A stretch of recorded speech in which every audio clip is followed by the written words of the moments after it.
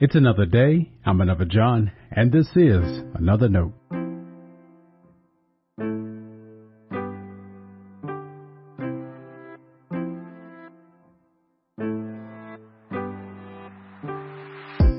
Today's edition of Another Note is titled, Keep It All. Our scripture reference today is Hebrews chapter 10, verses 1 through 4.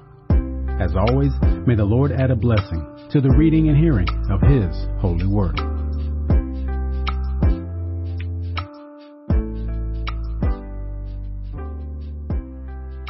Since the law has only a shadow of the good things to come and not the true form of these realities, it can never, by the same sacrifices that are continually offered year after year, make perfect those who approach.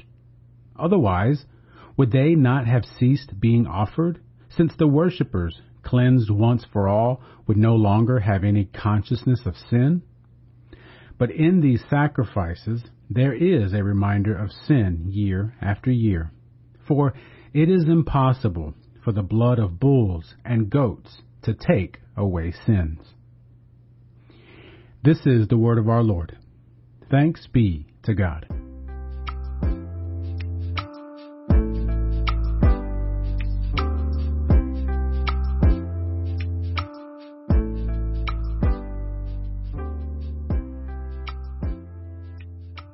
I'm not sure there are many Old Testament Bibles for sale, but Christians give New Testament Bibles out all the time. You can find New Testament only Bibles almost anywhere. Christians, of course, focus a lot on the New Testament. Some even call themselves New Testament Christians. What they desire, I assume, is to follow the way of Christ presented in the second half of the Bible. On the surface, that makes sense. The first 4 books are specific to the life and ministry of Jesus. It stands to reason that'd be a good place to start to learn about him. The rest of the Second Testament is a reflection on what it is to live as God's people in light of the revelation of Jesus. So one wouldn't want to miss out on that either. But in that idea is the assumption the Hebrew Bible doesn't carry much weight, or at least as much weight. We don't even notice the slight of calling it the Old Testament. Out with the old, in with the new, right? Some of the New Testament writing adds to this idea, and that's the struggle.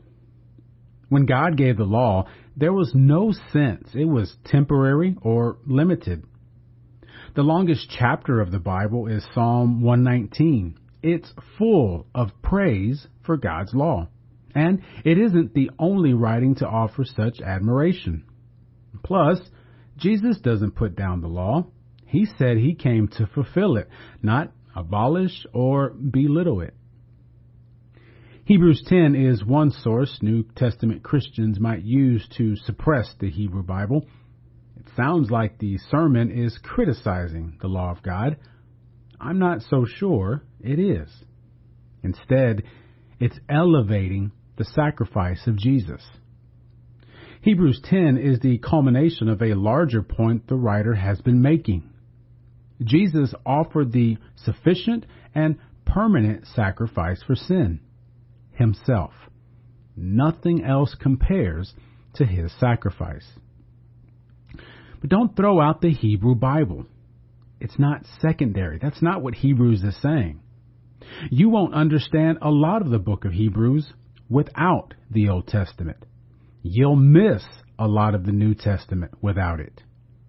Do the hard work of learning the stories and reflecting on how they tell the story of God. And learn to see how the life and ministry of Jesus reflects what's there. Stay blessed. Now, before you go, let me make sure you know I love you and you are a blessing to me. Thanks for listening to Another Note. I hope it helps you live a life worthy of the calling you have received. Let me know if I can pray with you.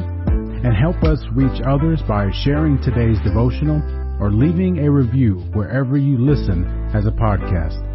And finally, make sure to check out the website at anotherjohn.com. God be with you.